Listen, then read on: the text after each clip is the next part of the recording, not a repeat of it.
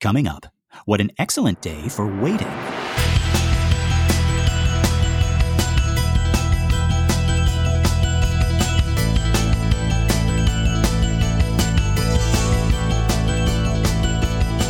Well, howdy folks, and welcome to Minute 34 of the Exorcist Minute, a show where we endeavor to examine, extrapolate, and excavate the Exorcist minute by terrifying minute. My name is Lester Ryan Clark. And I'm Keenan Diaz.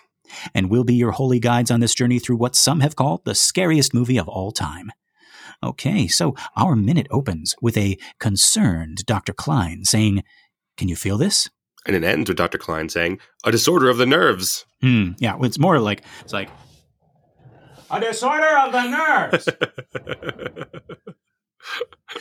Rather loudly, but we'll get to that and to this doctor. For now, let's take a look at the top of this minute. Something I noticed, very, very subtle. They probably already been doing this, and I just didn't catch it in previous minutes, but there's music in Dr. Klein's office, and it's actually made to sound like the muffled version of the waiting room music. And when we switch it in just a second from the office to the waiting room on the same note, the music is a little louder out there. And I like that. And I'm guessing that's to help us know when and where things are happening, and also how near Regan and Dr. Klein are physically to the rest of the office. It also made me realize something about the end of this minute, but we'll get to that in just a minute. Yeah, and it's actually Les Baxter's Quiet Village is what our Amazon X-ray tells us. And I looked that up a little bit. Did you see what Les Baxter's about? I'm sure there are music fans who are screaming at us. We're like, you're just discovering Les Baxter. He's apparently a really big deal.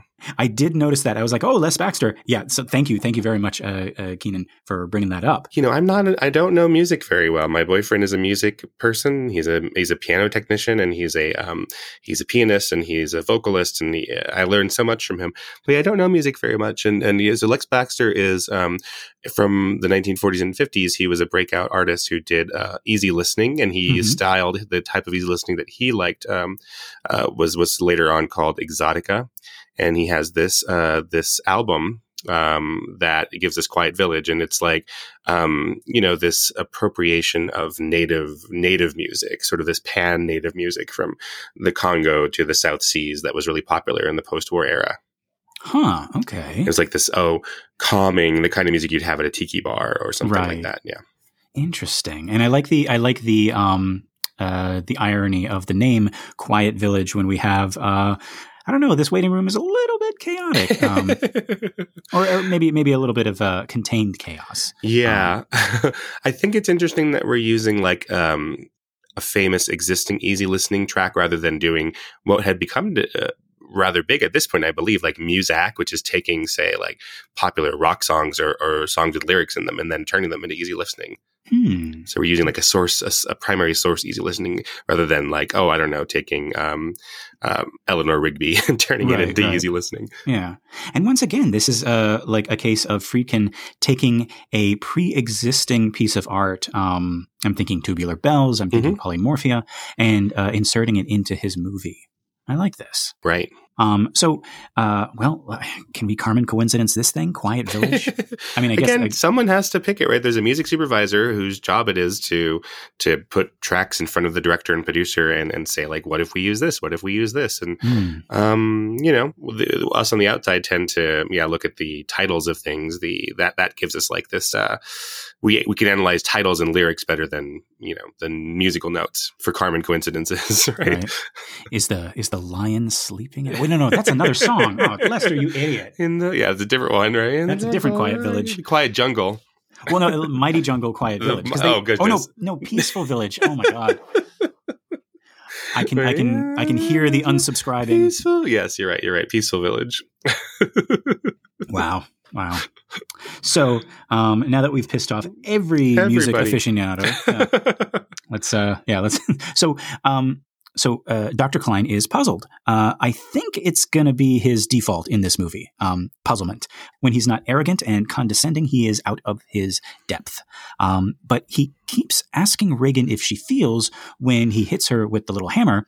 And I really like Regan's response here. Linda Blair's choice to make her answer of, I don't feel anything, seem like maybe she's not answering his question. Maybe they're not even talking about the same thing. Yeah, really fun, discordant thing. Yeah. Yeah. And it's such a quick, like, he's trying to talk to her, and at the same time, you know, he's making his doctorly observations and everything like that. And it seems almost like she's not paying attention to him. She's not noticing him. But at the very last moment, she turns abruptly. It's like, I don't feel anything. Mm-hmm. And like, you get this kind of chill because like, oh, she was listening to him the whole time.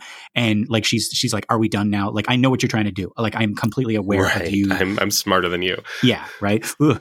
Chills. Yeah. That creature you were observing out in the wild, it was observing you back this whole time. Mm-hmm. Yeah. But then we cut back to outside, and we don't know how much time has passed, but man, those kids are still fighting. And you'd think their mom would by now be kind of like, all right, knock it off. But I don't know, maybe she has, and it just didn't work. Watching it closely now, it almost feels like these kids don't belong to anybody. Did you get that impression? Which of these women is the mother? Right. None of them's acting like the mother. No. I mean, sure, we got a woman close by, but she's paying as much attention to them as everyone else in this waiting room, which is to say, not at all. And maybe that's true to life too. Maybe mom is just so tired of this. It's been going on all day. It started before they got to the doctor's office. It's probably nervous energy because they're at the doctor's office, you know, and as kids do, they're going to express their nervous energy in that way, and they're going to like overcompensate for their nervousness and be like overly aggressive. That is until Dr. Klein wheels out the Cardiograph 2000. But, it was, and they're like, yay, the Cardiograph 2000. No, I thought they would poop their pants. I thought they'd be scared. It's like, oh no. No. They're like, yay, Dr. Klein's updated from the 1000. His practice is doing really well.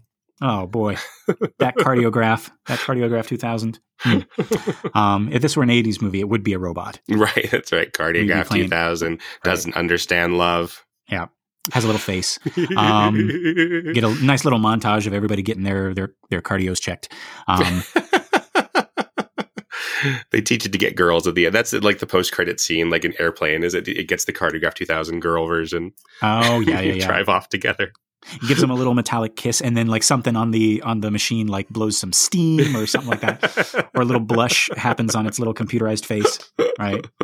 Wow, and then it says the catchphrase that we've been doing the whole time. It's like wow, wee woo, or something like that. I don't know.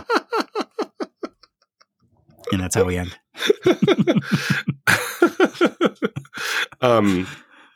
But does Rodney Dangerfield say at the end of Caddyshack, "We're all going to get laid," or is that just me? What? Isn't that how that happens? I don't know. We're all going to get laid, or is that just some parody that someone said that's now stuck in my head? It's gotta be. It can't be. He can't have said that. Like an 80s movie, like just saying exactly on the nose what's happening. Did he produce it? Because if he did, like he strikes me as the type of person who's like, hey, we're only going to make this movie if I get to say we're all going to get laid at the end. Okay, I looked it up. Yes, I'm correct. He does. Oh my God! Hey, everybody, we're all going to get laid. Wow. It must have been. I mean, I'm sure it was on Comedy Central playing during the weekdays at some point. They must have like redubbed that part. Into what? We're all going to get paid? Yeah, probably. Redubs don't have to make sense. Hey, everybody, we're all going to complete our homework on time. Hey, everybody, we're all going to not do drugs. I saw someone online that said, someone had posted some Rodney Dangerfield thing, and someone in the comments was like, oh, yes, another one gone too soon. And I was like, he was 80 years old. Oh, boy. I think you just want to assume that if you're a brilliant comedian like Rodney Dangerfield, you died terribly young and sad. Mm-hmm. Yeah. And was his response to? Oh, did you respond that he was 80 years old? No, I didn't respond. I was like, I'll let them have their little grief, but geez, lady. Hey, that sounded like Rodney Dangerfield. Jeez, lady. Jeez, lady, give him a break. He gets we know for a fact that he gets no respect. This is canon. All right. 2000. But yeah, no, I guess mom's at hand, and she's allowing this sort of contained chaos for now, because maybe this is the only time in the day where she can like let her guard down a little bit in this relatively safe environment. So yeah, let the kids play a little. I'm gonna have to ask my mom, mother of four boys and one husband, so 5 boys essentially, how it was whenever she had to take all of us to the doctor or some other like public place. This is before you could shove an iPad in a kid's face and call it a day. How did she like deal with us in public? I don't know. Maybe the mom in this Exorcist waiting room has just left the kids there and then gone and done her errands on her own. And this is the 70s. Nobody's going to ask, like, hey, are these your kids? Yeah, no one's doing that. No one's like, so even when we get a shot of Chris, she's not like looking over at these kids. Like, it's not a shot of her being like annoyed at these kids. Everyone's just accepting this as kids being kids. Yeah. So we get this shot of Chris in her very best, like, elf on the shelf couture. And she's observing this while she's doing her needlepoint. Remember, in the last minute, she was doing that needlepoint. And at first, I thought she was looking at it like, she sort of chuckles like, "Aw, youth, it's such a precious, beautiful thing." But then she looks back down at her needlepoint and she gives another little chuckle, almost like, "Glad my kid's not like that. My kid's an angel." And then at which point we cut immediately to Regan. And now Dr. Klein is trying to take Regan's temperature, and Regan's not having any of it. Dr. Klein even tries to show her how it works. And she swats it away. She's like, "I don't want it." I think it's kind of interesting, right? So, I mean, yeah, Dr. Klein, we will grow to be frustrated with him because he's not helping, right? He's not. So for whatever reason, we'll see that when we get there. But here in this scene with Regan, he's like, "Here, look, little girl, this is how this works. Like, here's the machine." He's doing the right thing, and not just being like, "Give me your data, little girl." He's actually like, "This is how look, isn't this cool? Your temperature's showing up here." Yeah, he's treating her like a person, right? And yeah, because both the book and the movie, they do paint doctors in this certain way, and you could almost say that this little scene with Regan and Dr. Klein is a little bit uncharacteristic of how Blatty and Friedkin want us to view these doctors. Yes, well, certainly we will go later on into the progression, and perhaps the doctors have been frustrated with Regan. Maybe Regan isn't that easy of a patient to take care of. Maybe not. Yeah. But yeah, so she swats it out of the way. Right. Now, instead of cutting back to like the waiting room again, we stay in this examination room, but time has jumped. Dr. Klein has left and the nurse is back. Now, I didn't think anything of this while watching the movie normally. It's only because I'm looking at this thing second by second and I'm noticing that we have cut, time has passed, but we're in the same place. It's not that I don't understand what has happened. Like I said, when I'm watching this movie at normal speed, it just happens and it doesn't even occur to me to question. And I'm like, okay, I know what's happened. Time has jumped but we're still in the same room. But okay, Keenan, this is me playing director, planning out shots. Okay. So tell me if I'm incorrect here. Shouldn't we have like right after "I don't want it," right? She swats it away. Shouldn't we have like maybe a quick cut to the waiting room again? Maybe Chris looks up because the secretary says, "Oh, the doctor will see you now." And then we cut back to the examination room. Because like it's a different atmosphere in the examination room now. The doctor has gone. We never saw him leave. And when we go back to when we jump, it's on this nurse, and like I don't know how. I was able to understand that the doctor is gone and it's just Regan and the nurse now, and the nurses come in. I was able to understand it. Like no information was lost. But I'm still like, we didn't see the doctor leave.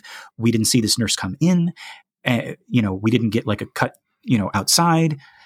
Like, well, I don't think that you're wrong by this initial impulse of yours. I think that's something that I might want to do as well when I'm initially looking at the script and trying to figure out how to sequence this sequence. Sorry about that, but how to put the sequence in order.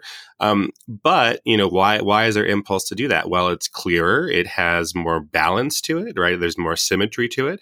And so then the version that we have here that that Friedkin, well, and Blatty as well, and the editors have come up with, is what then? Less clear. It is more imbalanced. It is less symmetrical.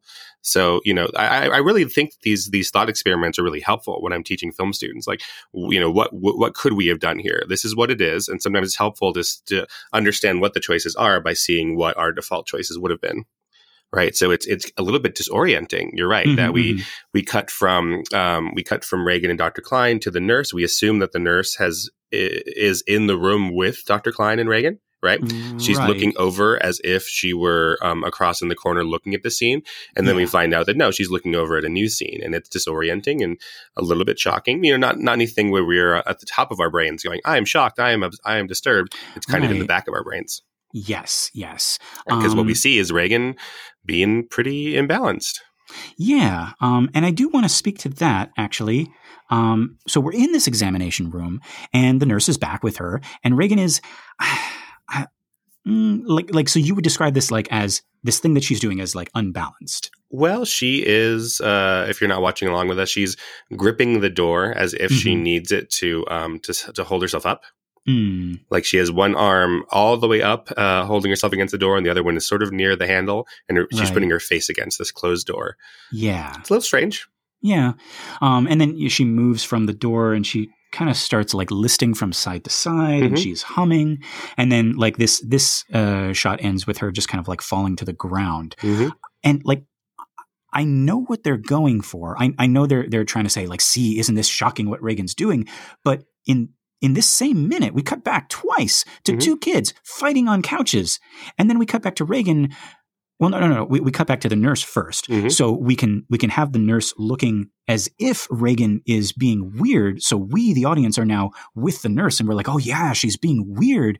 And the music kicks in, and it's chaotic and psychotic. And I know it's not polymorphia, but it's the same vibe. It's violin strings whispering and babbling like a crazy person. And then Regan falls, and that's the one oh no moment for me. But other than that, take away the creepy music, intercut this scene with Chris and Dr. Klein talking about boring medical stuff. And suddenly it looks like Regan is bored and wants to go home. And she's sort of finding ways to entertain herself as kids do. I work with kids, and kids, I almost said kids acting weird is normal, but it is. Exactly. It is. That's exactly. Yeah, it is.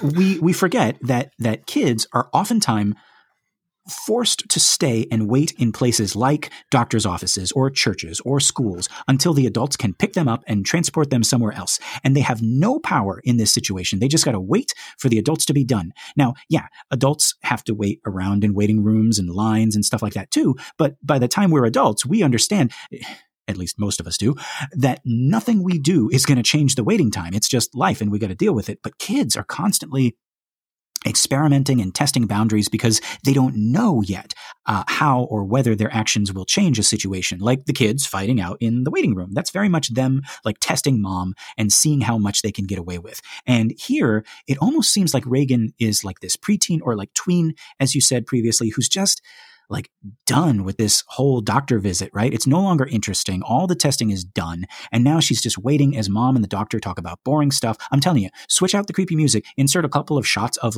a clock. And now everything Regan is doing, from the humming to the weird moving like she's a TIE fighter in space, Star Wars Minute, check them out, folks. To the leaning on the door, right? It's oh, come on. It's all just kind of a kid who is bored and done with this doctor visit. That's kind of what I'm seeing now.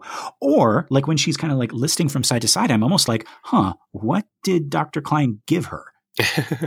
This nurse though is looking at her, and you're right. She's looking at her and is oh, this girl's being weird, but she isn't this girl's being possessed by the devil, right? Right. It's us with the information that we have from previous scenes and all the forward momentum of the film, and our knowledge a little bit that the title of the movie is The Exorcist and all that is putting that onto this child, and so we're more concerned than the nurse is. Not to say that Regan isn't doing anything demony here, right? We don't really know. The whole scene is ambiguous, but we're constantly looking out for that, right? Because we have this dramatic irony. We know things the nurse doesn't know. Right. Yes. This idea that children have trouble with waiting, as you described, that's really well put together, Lester. I've also heard some people describe it. I don't know if there's any science or I don't know how it's one of these things I don't know if science can measure very well. But the idea that say you're a kid and you're 10 years old and you have spent half an hour waiting in the waiting room, right? Right. That is a relatively significant chunk of your entire history of your life. Yeah. As opposed to if you're a 40-year-old who's waiting 30 minutes in a waiting room, that is literally 1/4 less, or how do you say 75% less of your life that you've been waiting in that waiting room for a child. So for a child who doesn't know any better, like a year of their life, their first year of school or something is 1/10 of their entire life, as opposed to for us, 1/40 of our entire life. Time is slower for children and time goes faster for adults. Yes, that's why it seems like summers last forever, right? And Christmas time lasts forever, or like the time you're trying to sleep before Christmas morning. You just that just takes that's an infinite amount of time just stretching on. If you are say in the summer between middle school and high school feels like it lasts forever, but it's only your 5th summer vacation or something, like that. It's not that much, so you have nothing else to compare it to. Yeah. Yeah. And again, like as kids being the little like it sounds like learning sponges that they are, right? Like they are still gathering data that and that's still like everything is new, everything is interesting, everything is exciting until it's not, until you put them in a doctor's waiting room and then they're like, well, now what? And they're so used to the speed of like gobbling up like new information that like, okay, well now I'm just going to put you in a room where like nothing is new. You've seen all this before. All the interesting stuff is done. We're done with the examinations. We're done with, the guy in the lab coat has left and the nurse is back. We've already seen her, everything's finished. Now you just got to wait for mom and the doctor to talk about, I don't know, like bills or something. You know what else? Like this nurse. So this is this nurse with the coffee filter on her head. Right. She looks a lot tougher to me than Dr. Klein. Like if I was a kid Regan who was going to like mess with people, I mess with Dr. Klein. He looks like a pansy. And I don't know if this nurse is going to take it for me. Oh, no. Keenan, now you're making me regret, like, there should have been a scene where, like, Regan, like, again, the experimentation, the pushing the limits, right? She tries some stuff with Dr. Klein. It works, and he runs out of there scared. And then, this nurse comes in, and she's like, all right, young lady, let's, and she tries it, and she's like, no. Well, it's like there's this SNL scene with Ego and Modem. So there was this movie called A Teacher, or this miniseries called A Teacher, about this a relationship between like this sexual relationship between the teacher and the student, and it's the woman teacher and this boy student. He's like 17 years old, and it's like this sexy thing. And so then they did the version if the teacher was Ego Nwodum, a black woman, and then the kid is like, hey, we can get together after school today, and she's just like, no. Right, I'm not gonna.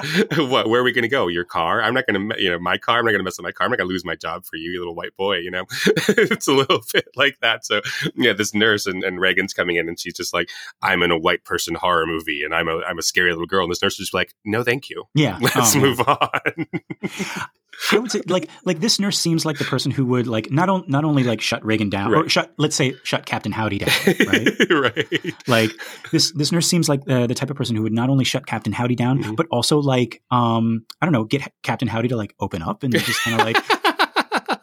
So like she would play like the strict mom for just a bit, right? Just to get Captain Howdy to be quiet. And it's like, all right, now tell me what's really bothering you. Here's a lollipop. Let's talk this out, right? And she would, oh God, Keenan, she would fix whatever's wrong with Regan, and Dr. Klein, that fucking asshole, would come in there and everything would be fixed. And he'd be like, yes, I did it all. Oh God! My prescription pad and me. Yeah, right. I didn't even prescribe the Ritalin, but it worked. One last thing about the waiting room before Chris comes in.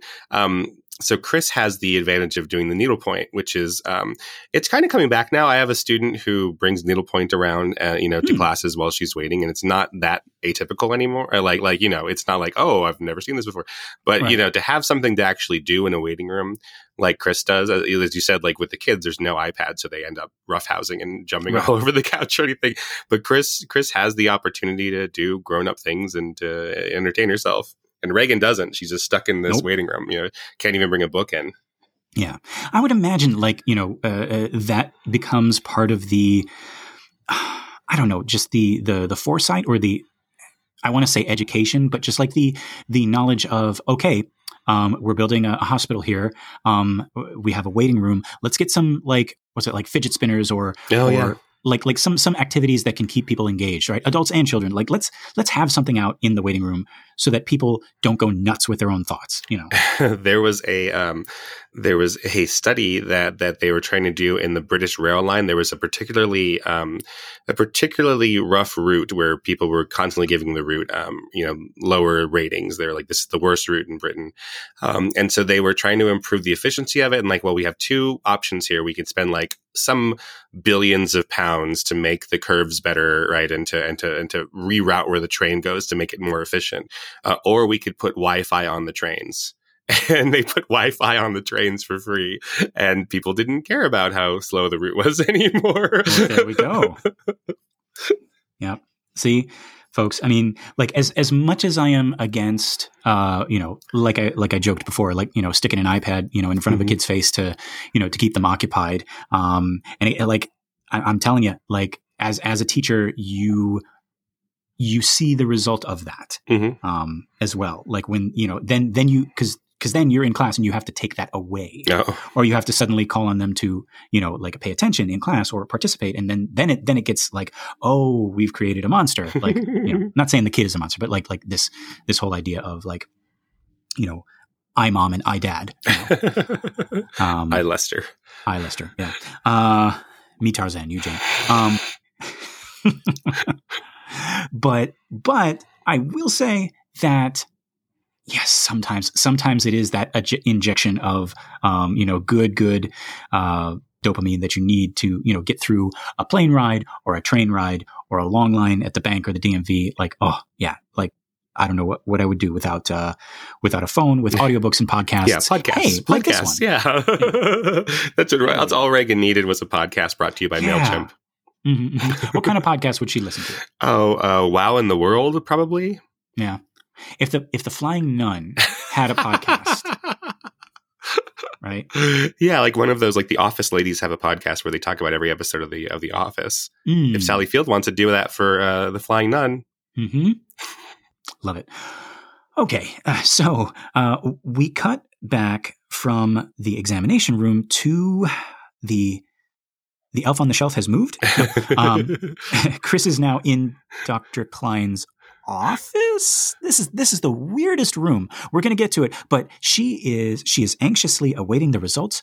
More orange and blue. I'm still trying to figure out what that means. Like, I know orange and blue, aren't they like the exact opposite on the color wheel, and that's why we always see them together, because like they make one another like pop. Yes. And I've heard about that when other people are talking about animation or design, but it's just such a weird choice, because like one is warm and aggressive and the other is like cool and calming. And it may just be that people really liked orange in the 70s. I checked and Google says like earth tones like were big back then. And yeah, this does seem to be a lot of browns and oranges. Yeah, well, any colors that are complementary on the color wheel will be warm and one will be cool by definition. So it'll be purple and yellow and red and green. Interesting. Yeah, so just by its very nature, they have all this contradiction to them. But we also, I mean, beside, it's not just where they are on the color wheel here. They're very saturated here. So it's very orange and it's very blue, as opposed to, having more white in it or having more black in it. Yeah, yeah.